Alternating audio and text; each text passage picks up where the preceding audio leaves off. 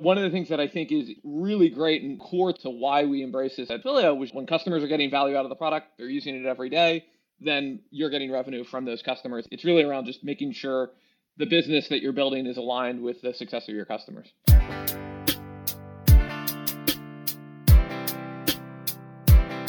I need some traction. You need some traction. Let's get some traction. Hey, what's up, innovators, entrepreneurs, visionaries, and disruptors? This is your Traction Podcast host, Lloyd Lobo. We're a community of over 100,000 people, just like yourself, on a mission to help you get the methods, the money, and the madness to explode your business growth. Featuring stories and tactical advice straight from those who've done it before, like Shopify, Twilio, Asana, and many more. This episode is brought to you by Boast.ai. Each year, the US and Canadian governments give out billions of dollars in R&D tax credits and innovation incentives to fund businesses like yours. But the application process is cumbersome, prone to frustrating audits, and receiving the money can take up to 16 months. Boast.ai gets you access to research and development tax credits and innovation funding opportunities without the headache and red tape. Join thousands of North American companies leveraging Boast.ai software to maximize cashback. Check out boast.ai. This episode is also brought to you by Launch Academy, an international tech hub that provides mentorship, resources, network, and the environment for entrepreneurs to launch, fund, and grow their startups. Since 2012, Launch Academy has incubated over 6,000 entrepreneurs, of which 300 have grown their startups past seed and Series A and have collectively raised over $1.2 billion in funding. To learn more about Launch Academy's programs, check out launchacademy.ca. Special thanks to our podcast partner, Content Allies. From podcast production and promotion, Content Allies helps B2B companies build revenue-generating podcasts. We recommend them to any B2B company that's looking to launch or streamline their podcast production. Learn more at contentallies.com. It's going to be a phenomenal session full of great knowledge bombs here. And who better in the house than the two guys who've written the playbook? You got Patrick, who was early at Twilio, where they were less than 50 people. They had less than 14 people on the product team. And Patrick led product all the way through Twilio's post-IPO and 1,800 people. And today he's investing in great companies, great founders, and most of your portfolio companies have been usage-based. And then on the other end, we have Kyle, who's pretty much written all the great playbooks on usage-based pricing. And the stats here from OpenView and Kyle, is the end of subscription pricing near? Like research shows that usage-based pricing companies grow 38% faster. And of all the IPOs over the last few years, 7 out of 9 of them had the best net dollar retention, were all usage-based pricing models. And Kyle, he leads OpenView's growth team. He's responsible for advising portfolio executive teams on strategies to increase revenue growth and dominate their markets. And the team has helped the portfolio companies generate over $100 million in additional enterprise value in the last 3 years. So welcome, Patrick, and welcome, Kyle. Patrick, usage-based pricing feels like a really hot topic right now. I think Bessemer called it one of the go-to-market plays for the new normal of SaaS. TechCrunch has been writing about it a lot. But if you kind of rewind to the early days at Twilio, the model was not tried and true at that point. What gave you guys conviction to go with usage-based pricing, and how did that work out in the early days? The thing that is most attractive about usage-based pricing and why we had such conviction around it early on, and particularly when it was a lot less proven, was just that it was very customer aligned. The core tenet of usage-based pricing is you get paid when the customer is using the product and getting value out of it. It really came less from a, hey, this is a super efficient go-to-market strategy, and really just from a, hey, seems like it would be a good idea for us to be aligned with the success of our customers. What was happening prior to that, it was a lot of contracts that were sold. I was at Microsoft before I joined Twilio. A lot of software projects never got off the ground. The license would get sold in. The project may or may not have launched. I distinctly remember I was at Microsoft in 2008 when there was the economic downturn, and all of a sudden we got a ton of cancellations for SharePoint. And It turns out it's really easy to cancel your license when you haven't already deployed. One of the things that I think is really great and core to why we embrace this at Twilio was just that it's aligned with customer success. When customers are getting value out of the product, they're using it every day, then you're getting revenue from those customers. It's really around just making sure the business that you're building is aligned with the success of your customers. For me, when I think back to the normal way people think about SaaS products, is it's the traditional kind of seat-based subscription model. And when you look at how products are being built right now, increasingly their benefits are either around automation for users, their API-based business models, or their AI products to streamline what would be manual processes. The value people are seeing isn't necessarily aligned with having more people log in for the software. It's on how they're logging or how they're using the products and seeing value as an organization. And I guess my research showed that public companies are growing faster if they have a usage-based model. I think a lot of that's driven by the net dollar retention and their ability to grow as their customers are being successful with the products. But it's not always it's not a de facto fact that usage-based companies should be growing faster. And I think you've seen in the early days, the opposite might be true. How are you thinking about how quickly companies grow and how a usage-based model impacts that? Yeah, there's a quote from Einstein that I love, which is that the most powerful force in the universe is compound interest. So who am I to dispute Einstein when it comes to forces in the universe? But the way I think about usage-based pricing is that it really is compound interest type pricing. What does that mean for you as someone that's building your business? It means that growing at a growth rate in the early days, let's say the growth rate is fairly fixed early days versus later days.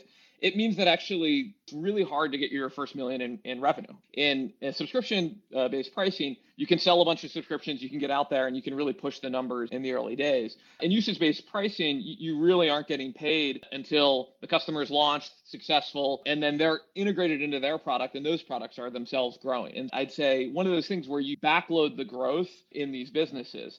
The flip side, as hard as that first $1 million of revenue is to go out and getting an extra incremental $1 million of revenue at 100 million in revenue size is really effortlessly. The vast majority of that growth now is not a function of your distribution efforts. It's a function of the distribution efforts of your customer in terms of whatever it is that they're building, particularly for these API type businesses where you're being fully integrated into the products that your customers are building, things like Twilio, things like AWS, things like Stripe. It makes it so that the growth rate much later on, it's much easier to maintain these sort of high growth rates later on in the company. I think that's when you look at those numbers of publicly traded companies and how rapidly they're growing. I think that's why you see it. In the early days, it's difficult to get to that first million. But once you get things going, compound interest is able to do this on its own. And you really end up with these businesses that have three independent growth levers. You have the expansion of the existing usage of the product that you're using today. You have net new customers that you're bringing in, which is the traditional growth lever most companies are expecting. And then you have new SKUs that you add, right? That you can add on new products and services and cross-sell into those accounts. You end up with, and each of those then has the same baseline growth rate that is the growth rate of your customers. It's one of the real powers of these usage-based business models. And I think in particular, they are phenomenal as you've gotten to scale because you can continue to scale growing those businesses over time. Yeah, I think that's key from an investor perspective. We look at net dollar retention being able to show that a company can expand their cohorts, but not all dollar of expansion revenue is created equal. It's very different if you're going and selling to a new BU, a new team, or selling another product into your customers. With a usage-based model, a portion of that, at least, is more organic growth. It's pre-negotiated. It's just the customer is successful, so they're using more of it, and you're naturally sharing in that success. And it's not only faster expansion revenue because you have more of these opportunities to grow, but it's even more efficient expansion revenue. It's really neat because in a lot of businesses, when your bill to your vendor is getting too large, you're like, oh, wow, this bill is too large. I shouldn't be paying my vendor so much. It's actually the opposite, particularly in these horizontal developer platform where your infrastructure, right, at the end of the day, it means that business is working really well. Customers are actually in a very different spot as their usage of your platform grows. They're happy because it means their business is being successful. And this is the initial point I made around aligning with that customer success. It's really powerful to be on the side of your customer's success as opposed to being a vendor where you have procurement trying to get the best price and you're trying to drive down your bill over time, as opposed to the world of usage-based pricing where it's as it goes up, that's actually generally a good thing for these businesses as well. I think a fear that a number of folks have is that usage-based revenue isn't worth as much as subscription revenue because it's not committed, it's not locked in. But as I talk to investors, and even from the OpenView investor standpoint, I think it's more valuable than committed revenue because it means there's not shelfware in the business. Every amount of revenue that you're generating from usage is actually revenue driven by customers being successful with the platform. You can't hide anything with a usage-based model. And I think it's analogous to going from on-prem to SaaS to consumption-based SaaS. There's not the commitment and you're not necessarily collecting as much cash up front, but you're building a more customer-aligned business model. And if you have a sticky product and customers are using it, you're setting a really strong foundation for future growth that the market will eventually reward. But I guess zooming out, where does this fall down? What businesses aren't right for usage-based pricing or shouldn't be adopting this model? I don't think it applies to everything. I think it's a really interesting question, though, to ask of a lot of businesses, particularly even existing businesses. We talked a little bit about infrastructure businesses and why it's so powerful. When we priced a more recent product from Twilio called Twilio Flex, we did it. It's a customer support tool, and in your agents, typically you have a monthly agent fee. But at Twilio, we actually priced it per agent hour because it unlocked a whole bunch of new use cases, which is if you had a bursty contact center, all of a sudden, there are a few hours a day where you need a lot of people manning that contact center to be able to do that in a way that makes sense. I think there are, though, places where the initial configuration and sell-in has a high fixed cost and making sure that you aren't underwater because you don't know that every customer is going to expand. And in fact, I think one of the powers of the usage-based business model is that you can have a generous free tier and you can see which customers are successful with the product and grow over time. But not every business looks like that. Some businesses do have a lot of upfront costs for the company to just get the customer started. For those things, it might make sense to have an initial subscription fee, then paired with a usage-based component on top of that as they succeed with the product. And so I do think you need to look at the problem you're solving and where you're creating value for your customer and figure out how you meter appropriately. And it may, in fact, be a combo of some initial subscription with then usage that sits on top of that over time to map to the value that you're creating for your customer. I think the other thing, too, that I've seen folks do wrong in building out their pricing models is that I think a lot of times folks will look at like where their costs sit and exclusively try and meter either a subscription component or a usage-based component around where they're worried about their cost exposure.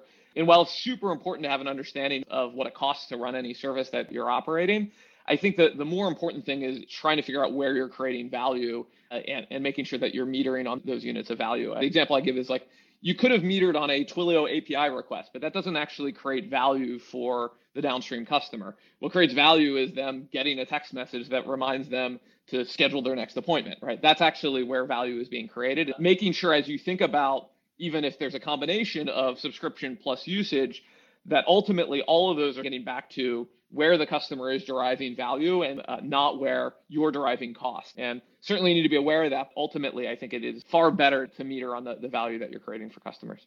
Yeah, I totally agree. And to me, part of that is even ideally that metric shares in the success of your customers and the business outcomes they're trying to achieve. And I think like a classic example is HubSpot, which is one of those non-developer centric companies that has started to monetize more and more based on customer usage. And for them, they used to just have fixed packages like a small, medium, and large. And they realized their expansion was abysmal. They were at like a 75% net dollar retention. And they decided to add this additional layer to their pricing about contact-based pricing, where as you generate more marketing contacts from all of the inbound marketing you're doing, you're going to pay more. And that's going to get HubSpot aligned with helping you generate more contacts. And as you generate more contacts, you're going to be able to grow your business. And that's, really aligned because your customers are trying to do the same thing that you want them to do. And it doesn't feel like a tax or like you're penalizing them. And it's not necessarily just because your costs are structured in a certain way. It's actually based on the value that they're seeing and what they want to do. On this note, how do you advise companies on picking the right metric for usage-based pricing? And what does that process look like in your experience? Yeah, it is super tricky. I think that there are a bunch of different metrics that I really drilled at teams at Twilio to focus on. I think figuring out what that unit of value, I think, is a product by product specific exercise. I think understand all the products in the world that could be created and know what value you're creating for customers is very tricky. I think it is important to try and experiment, particularly in the early phases of the product. And sometimes you choose the wrong usage metric, and then you realize that it doesn't work for this whole class of scenarios that you really wanted to be able to solve. All of a sudden you find out, oh, wow, this is super expensive, or we make zero revenue here and we're doing a lot of work. I do think it's important to experiment a little bit in early days in terms of trying to figure out exactly what the right metering metric is.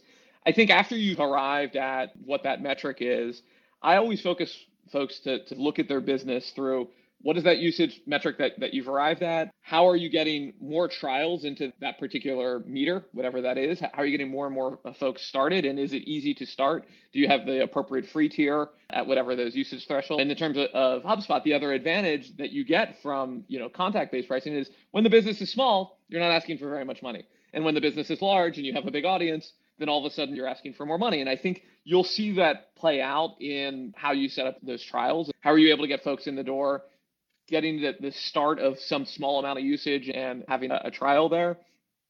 I also have folks look at new SKU usage. Is there cross-sell opportunities within particular SKUs? At Twilio, we saw for sure folks would come in, they'd start using Twilio messaging, and that was the right land product for most companies. They needed it and wanted to talk to their customers that way.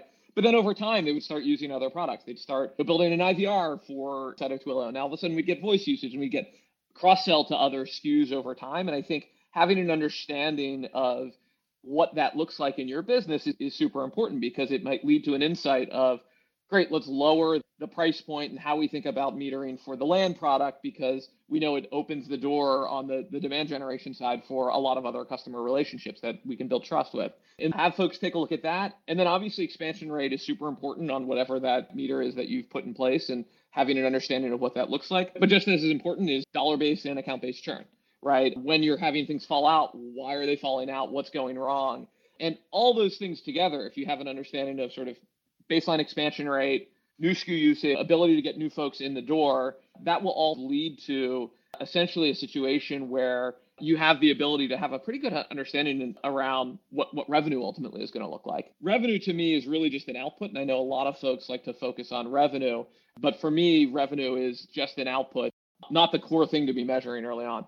Yeah, I think those are great call outs. And for me, a lot of the testing can be done in more of an interview setting, like qualitatively asking your customers around different metrics you're thinking about charging on. And there's some element of, if your customers don't buy into it in an interview, or you can't simplify the message clear enough in a 30-minute conversation, it's going to be really hard for you to sell the product. So it's good practice before you even start to put your existing revenue at risk. From my point, just to double click on a couple of those things, predictability ends up being important for the metric, knowing that with a usage-based model, usage tends to grow over time, and what is someone's forecasted usage, you don't always hit where you could dramatically exceed it.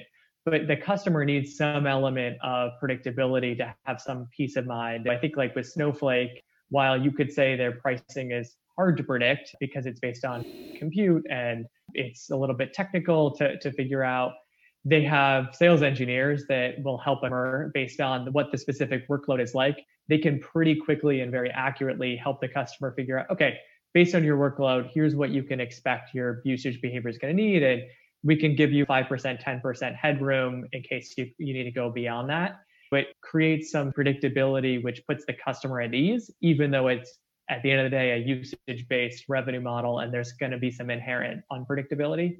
I think the other thing I'd add is the feasibility element. Like, you have to be able to actually measure it, monitor it, report on it, charge based on that. And that can be an operational headache. You can have systems that are giving you different insights about the metric, or might be a metric that the customer has access to, but you can't measure yourself. And all of that just creates a ton of pain in realizing the benefits of a usage model.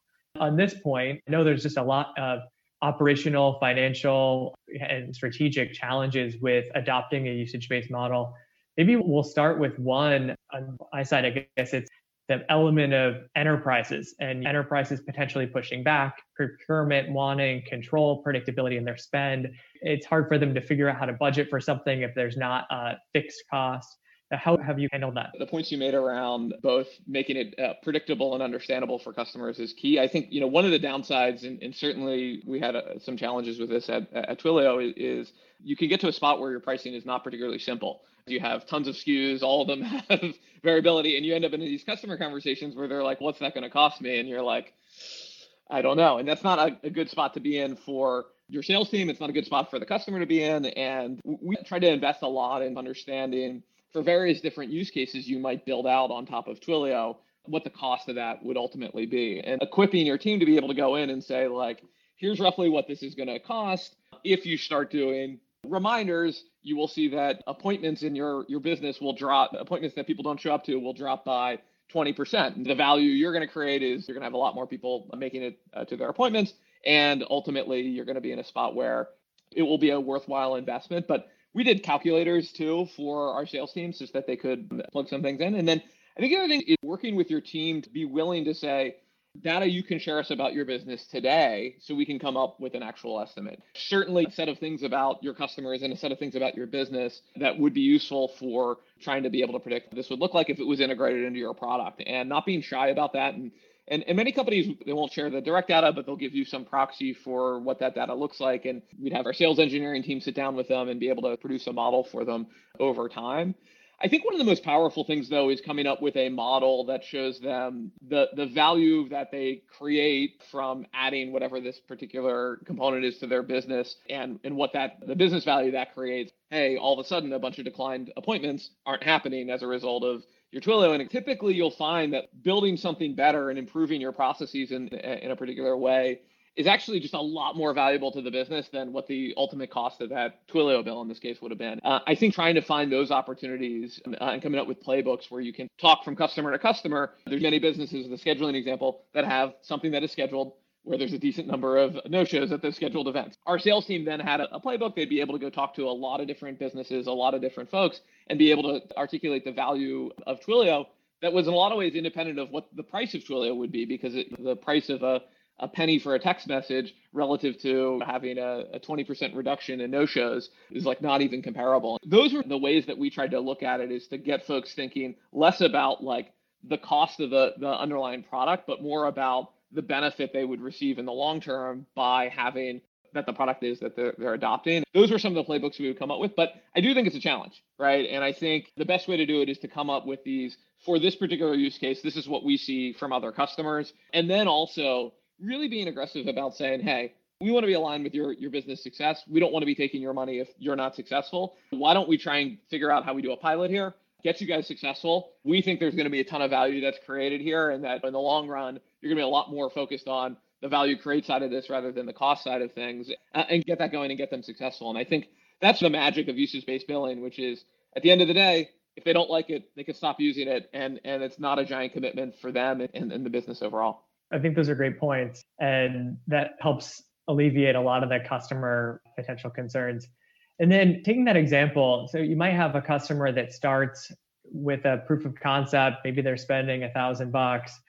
Over time, they might spend millions of dollars a year. How do you think about the financial aspect of managing a business with usage-based pricing when there's that challenge around forecasting? All of a sudden, rev rec is more complicated. The KPIs you're measuring as a business aren't just typical MRR, ARR, but there's a lot more nuances. What challenges have you had to navigate there? Yeah, we had a ton in the early Twilio days, just trying to figure out what the right model was, particularly as we were going at it at Twilio. There wasn't public companies that were also doing this. We were trying to figure it out a little bit on our own. When AWS was broken out of the overall Amazon bill, and I think it was spring of 2015, that was for us a really great moment that validated a lot of the hard work we were trying to do to get this model, just to be able to see, oh, wow, this is how it grows with a publicly traded company, our aspirations at the time. The thing I think first, just keep in mind, is that this is not a product problem. It's not a finance problem. It's not an accounting problem. It's not a sales problem. This is a whole company challenge that you all need to come together around to really embrace building and offering products to your customers in this way. For example, let's just take a few here. The predictability of these businesses, it means that the CFO needs a lot more data scientists, a lot more analysts to try and, without a paper with a signed commitment from a customer that they're going to spend X amount of dollars over Y amount of time frame, they need to be modeling. They need to be looking at this as an analytics problem and coming up with a model and a range of outcomes that they think could be possible, and trying to establish a budget within that range so that you can both aggressively invest in the business, not being too aggressive about your investments going forward. On the finance side, it's a lot more analysts, a lot more number crunching. It's not just looking at what do we see in Salesforce, how do we think that's going to play out over time. On the sales side, a lot of the hard work your sales team is doing really isn't necessarily going to be recognized at contract close time, because contract close is, hey, we got a pilot going, we got something very basic started with this particular customer, and these businesses grow at really robust rates. You need to think about that, right? You need to keep your sales team. Sales, getting that pilot going is immensely important for your business, and even if it isn't a giant revenue win on day one, you need to make sure that you're compensating your reps, taking into account what that account could be over time. And getting customers successful is a large part of what the sales exercise is here, and making sure that your reps are compensated on getting that pilot out the door, getting that initial usage-based thing going, so you get to start the clock on that compound interest. And you want to make sure that you're compensating with them in a way that they're incentivized to go ahead and get customers started and get them successful. You also want to be thinking about, how do I compensate reps on cross-selling to a new SKU, a new use case within the organization, in a way that is quite different than how you would have done this in a more traditional subscription business. And a lot of the work is done not just to get the ink on a contract signed, it's really in getting those customers successful. And the type of reps that you hire actually even look quite a bit different, right? They're ones that are really getting deep in with those customers, that understand their business, that are consultative in their approach. None of these things are a specific problem for one part of the organization or another. The whole organization needs to be working well together. Our finance team was spending a ton of time getting the product usage metrics out of the systems that our product team were building. You had FP&A folks that were paired deeply with our product organization to help try and do forecasting. And forecasting wasn't single account forecasting in the way that it typically is in organizations through your sales team.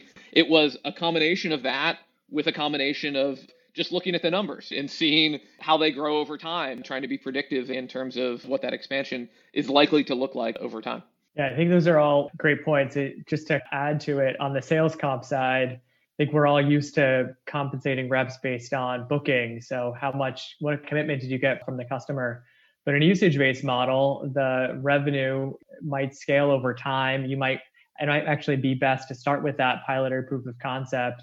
And if you just compensate based on those upfront bookings, your reps are going to be encouraged to go for too big of a deal that might be larger than a customer really needs, where they have a bunch of extra usage at the end of the period, and that has the challenge of slowing down a sales cycle. I think compensating more of a balance of based on consumption revenue as it's recognized, plus the upfront commitment, just being mindful of doing what's in the best interest of the customer aligns the rep with the behavior that you want to drive, I think is better than taking the standard approach. Just to really double click on that, a lot of this alignment is around the usage-based billing model aligns companies with their customers really well. And I think from that standpoint, you then need to work backwards and say, great, how do we make sure all the other parts of our organization are similarly aligned with customer success? That's why I love these types of businesses. It's why since I've come over to the VC side of things, that's where I've been spending time, and the type of companies that I've been investing in have this component, because I think ultimately it's not just a really good business where you see these great growth rates in these publicly traded companies, but it's also, these companies also have super high NPS scores. They have really great customer sat because they are aligned every part of the organization with the success of the customer. The sales team is aligned with getting usage going and getting their product, whatever their integration is, launched, rather than just getting the signature and then walking out the door. All these things are really about just shifting your entire organization to just be very customer aligned, which is, I think, great for building a long-term defensible business. It's almost like, why do you need a renewal conversation? If the customer is just paying as they're seeing value, renewal is a non-event. Customer will pay less if they're not successful, and they'll pay more if they are. One thing that I've noticed, and curious if you've seen this too, is that with a lot of usage-based businesses, it becomes a whale and tail phenomenon where you're attracting a bunch of folks. A lot of people end up never paying a whole lot of money. Maybe they're spending tens, hundreds, low thousands of dollars a year. but then a subset of them grow rapidly and end up spending hundreds of thousands or millions of dollars. It's hard to necessarily predict going in who's going to see that rapid expansion versus who's not going to expand. And I guess I'm wondering if you see that, and if so, how do you think about accommodating those kinds of patterns? Certainly we saw that, I'd say, in the very early days at Twilio, where you had a set of customers that got successful and they grew really large. I think one of the things that's important as you invest in the business is making sure, one, the value capture that you're taking from each customer is right sized to the size of the account and the opportunity. And then I think also looking at what made those customers successful. Why did they grow the way that they grew? And what are other customers that would similarly see success with this product? And then focusing your distribution efforts on capturing more and more of those so that you don't find yourself in one tail exclusively, that you actually have pretty heavy middle because you're repeating the pattern you've seen with the successful whales and you're applying that to other businesses and other opportunities that are out there. I think the long tail, though, is a fantastic part of these businesses. I think one of the things that is really important is, sure, you're not monetizing that long tail particularly well, but it also means that those customers are happy to just have you for some small use case within their team or their organization. They're trialing you out, and those become future opportunities for the business. Think about, particularly as these horizontal developer platforms and that are core infrastructure, your customers teach you where the market opportunity is. You're solving for a basic need: storage, communication, compute, and customers are going to show you where the best opportunity for compute is. And these change over time. It was initially what folks were doing with AWS is very different than how they're using GPU instances and what things are being used for machine learning workloads that change over time. I think customers will show you new opportunities, and particularly in these horizontal infrastructure businesses like AWS, like Twilio, they will show you new opportunities for new types of workloads. And frequently that starts happening first in that long tail. Someone's innovating, someone's trying something different. They find success and one of those starts to grow. And then you realize, wow, there's a lot of other companies that actually have this challenge. There's a lot of other companies that are seeing these particular problems in the market. A good example of that was at Twilio, we saw two-factor authentication become increasingly important use case. And certainly when we started out building out the messaging product, we weren't targeting for two-factor authentication. Our early customers were Beluga and GroupMe and folks that were doing group messaging and two-way communication. And then we started to see companies like Box that were launching things like two-factor authentication. We're like, oh, wow, this is a need for everyone out there that has a SaaS offering. And so you then go and find, great, who else has that need? Oh, great, they already have an account. They've already done some testing with us. Great, now let's go ahead and engage with our sales team and figure out how we can make them successful on the platform. A lot of what that sales effort is not net new, knocking on doors, and it's actually just going back to that long tail and seeing who amongst that long tail really should be a whale and figuring out what's blocking them. Is it someone on the engineering side that says, no, we can't use Twilio? Is it someone in legal that says, no, our data needs to stay on-prem or our data needs to stay in this particular region? Better understanding what those use cases are and then working together to get them unblocked. Now that you have the investor hat on, what are some of the ways that you evaluate usage-based companies? What are the things that you're looking for or that you think they should be tracking?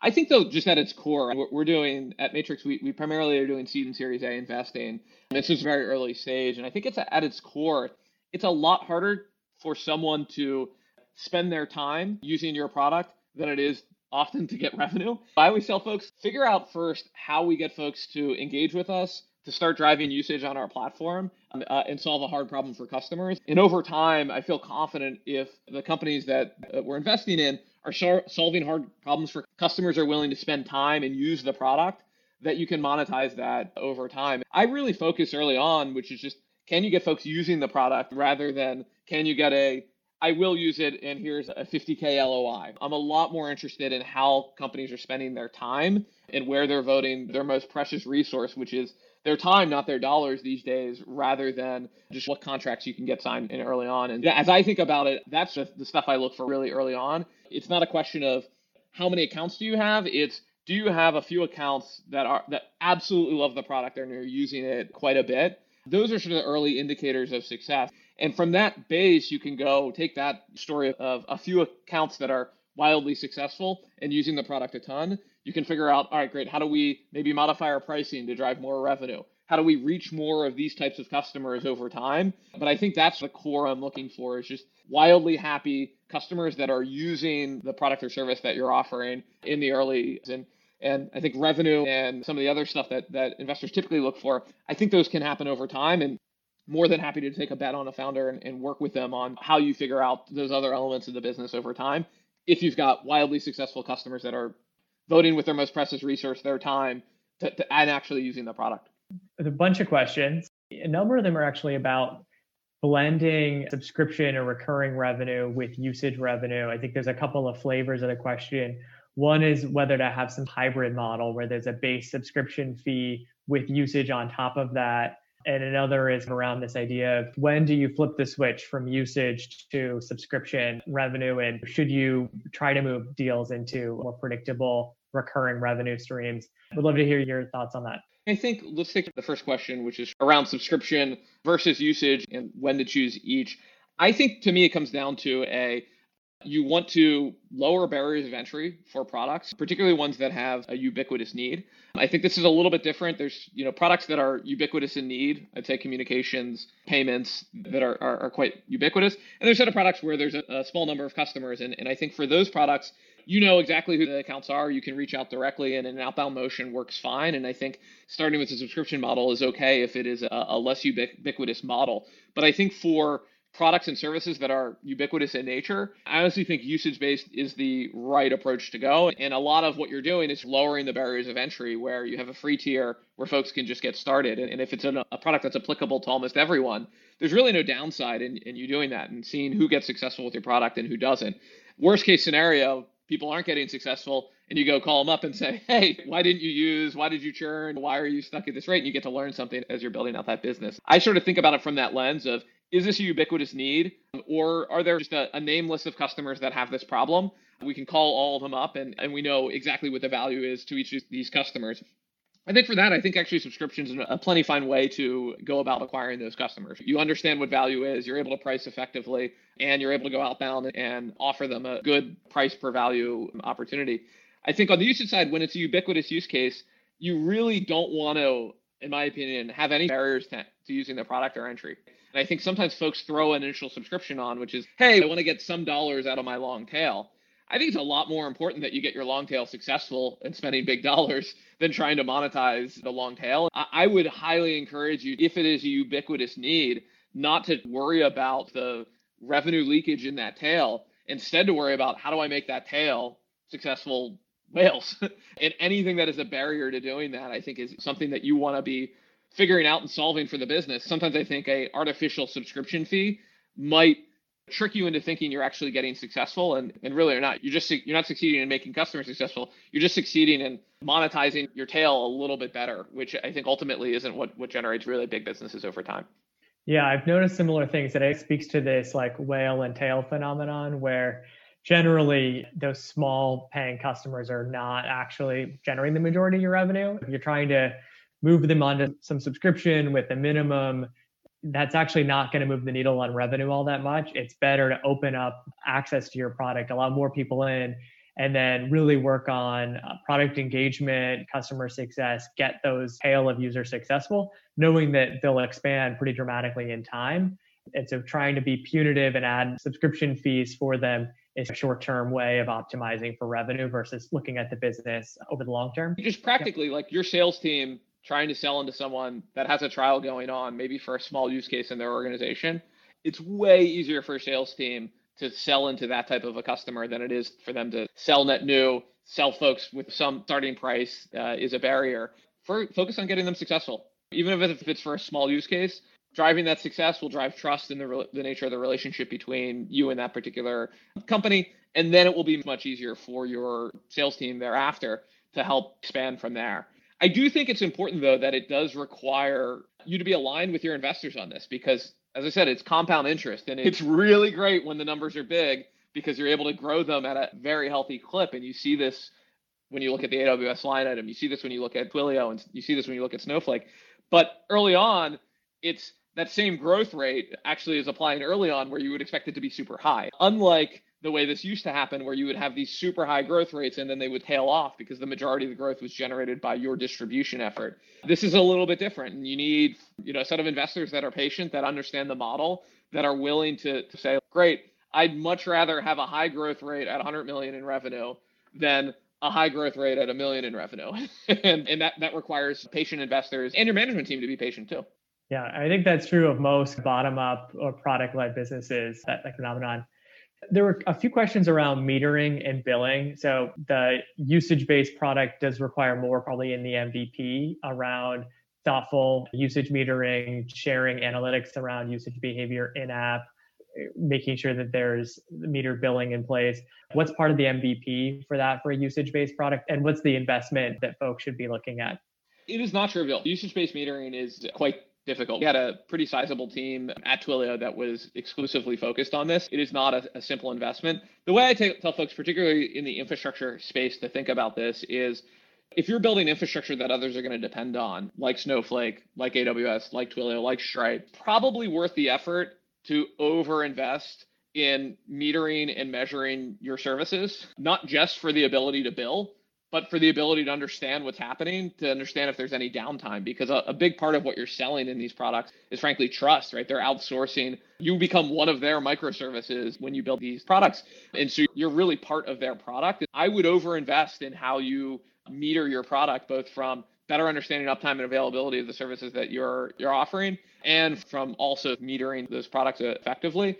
And I think it just takes more time. I think the era of, hey, we got our MVP out in 2 months and we're solving a really hard problem for customers, I don't think that era exists anymore. That, 2 months when we built this mobile app and now it's blowing up, a lot of that lower hanging fruit has been picked. I think it does take, to get to that initial MVP where you're really able to prove it out and solve a real hard problem for customer. I think increasingly we look at our seeds at Matrix, we expect, hey, it's going to take 18 months, sometimes 2 years to really nail that MVP. And certainly that's what we've seen play out. And I think there's risk in trying to get that out there when you haven't actually delivered on the core value prop of the product. We tell folks, take the time and do it right. And I think the other thing is, right, the thing I really care about is usage in the early days, not even the revenue. If your ability to meter at fractions of a penny and drive revenue dollars from that is tricky, and figure out how I do taxes for that, there's a lot of complicated things you need to do that correctly. Great, let's just put them on a fixed fee. If they go over, then the customer gets the benefit of it for now. And let's get them using the product, because the thing I really care about is how they vote with their most precious resource. It's their time. So if they integrated with that API and they're using it every day, that to me matters a lot more than the revenue. If you're going to skimp on anything, we can figure out revenue collection later, figure out where the revenue leakage is in our products, as long as we're getting customers successful and they're happy using the product. One thing I'd add is that a lot of the large at scale companies with usage-based billing have pretty sizable billing teams and think about the customer's usage and billing experience as a core product function. But there are more and more startups that are helping companies address this in a more turnkey way. Chargeify and Chargebee have both invested substantially in their usage-based billing capabilities. And the nice thing is that there's now more off-the-shelf tooling than there used to be. We got a few questions around investor pushback, and I thought that we've done a good job of getting people not as concerned about this, but folks have said in investor discussions, the investors only seem to care about MRR. How do you manage those conversations, and how do you make this story resonate with other investors who don't think this the way we do? I think that a lot of that comes from folks just pattern matching on what was successful in the last generation of SaaS, which is exactly the metrics that many are focused on now. And I would just really encourage you to share with your investors the quarterly statements that come out of companies like Twilio, companies that have embraced this model, and really have them take a look at how those companies are doing it and what their growth rates look like at very large numbers. Twilio and AWS have been able to have huge growth rates at very large numbers because a lot of that work on the growth side is done by their customers, right? It's the success of their customers, and there's customer businesses that are growing. For me, that's where I would start is just showing them public companies that are executing on this. Isn't some secret sauce anymore. I think in 2015 at Twilio, we were struggling because we didn't have a lot of public comps to point at. We thought a lot about different t-shirt sizing of the product to try and map to what the investment world knew. But I don't think that's the case anymore. I think there are a lot of successful public companies that you can point at that have really embraced this model. And you'll see a whole bunch of things. It means you have a super efficient cost of sale because that tail, right? When your sales team is going and selling, they're selling into the tail. They're not selling into net new, or they're cross-selling into an existing account. It's how you use your sales team that changes ultimately, and you can make businesses that are quite efficient from a distribution standpoint. So that would be my advice. Is I'd encourage you to just share that with your investors and really internalize what those companies are doing and how it might be applicable to your business model. Another question is around free products and how they fit into usage-based models. Is it better to have small limits or limited features for a customer, have a trial period on usage-based models? Just a few words on the best way to layer in a free plan into these models. Yeah, we certainly started with credits at Twilio, was the path that we went down. Credits are tricky because it's another level of complexity in your billing system that you need to solve for, because now you need to track how many credits you had, even if you're giving away free credits.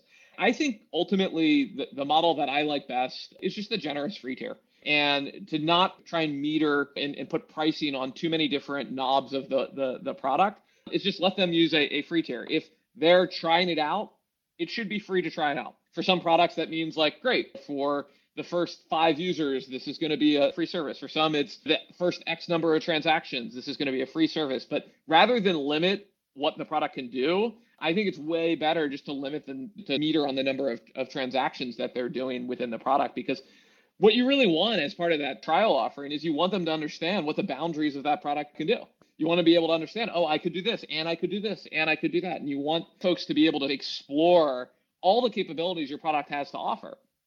And if they're not launching with it, you shouldn't be trying to make money off of them. You just want to encourage their exploration of what your product offering is. I'm very much in favor of a free tier. In fact, I really like a free tier in perpetuity, the same way that AWS really should have pioneered this, where it's like, if your usage is over X per month, then it's great. You continue to have free usage of the service offering, because it then stays top of mind, particularly for developer platforms. A lot of developers have ideas and they play around with them at home. And like my first Twilio app, for example, was I built like a doorbell buzzer for my apartment building in Seattle when I was working at Microsoft. That was actually how I found out about Twilio. And it was my friends I needed a Seattle area code, and I bought a Twilio number in Seattle. And then I had a mechanism for them to basically buzz themselves up to my apartment building.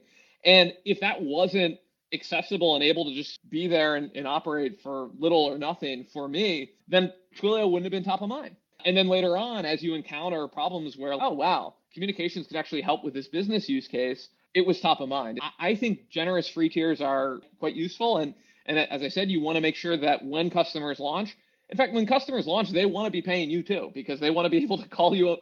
They want to have a support agreement in place. They want to know that you're going to answer the phone and that you're motivated to help them be successful if there's ever a problem. And yes, I'm very much in favor of a generous free tier that lets them use all the parts of the product, because it's part of your sales process. I agree with that. I think you and I agree on a lot of stuff. When you even see that in models like Slack, which charges based on the user, they'll have a generous free tier where you can do a lot. If you can invite as many people as you want into Slack.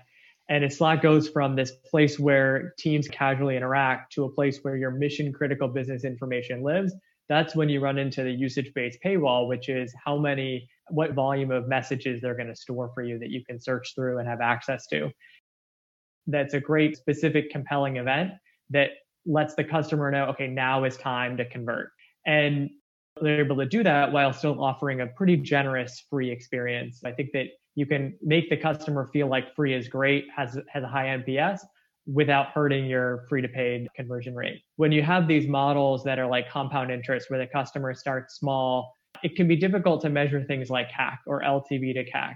And how do you think about CAC specifically for a usage-based model and what healthy is? I think I separated between the phase of the company. In the early days, I just don't think you're really going to have a handle on that. Just realistically, so much of the growth comes 2 years out, 3 years out. And when the company's been around the product's been launched for 8 months, it's really hard to have a handle on what that looks like. I think a lot of this is just a time horizon you're measuring.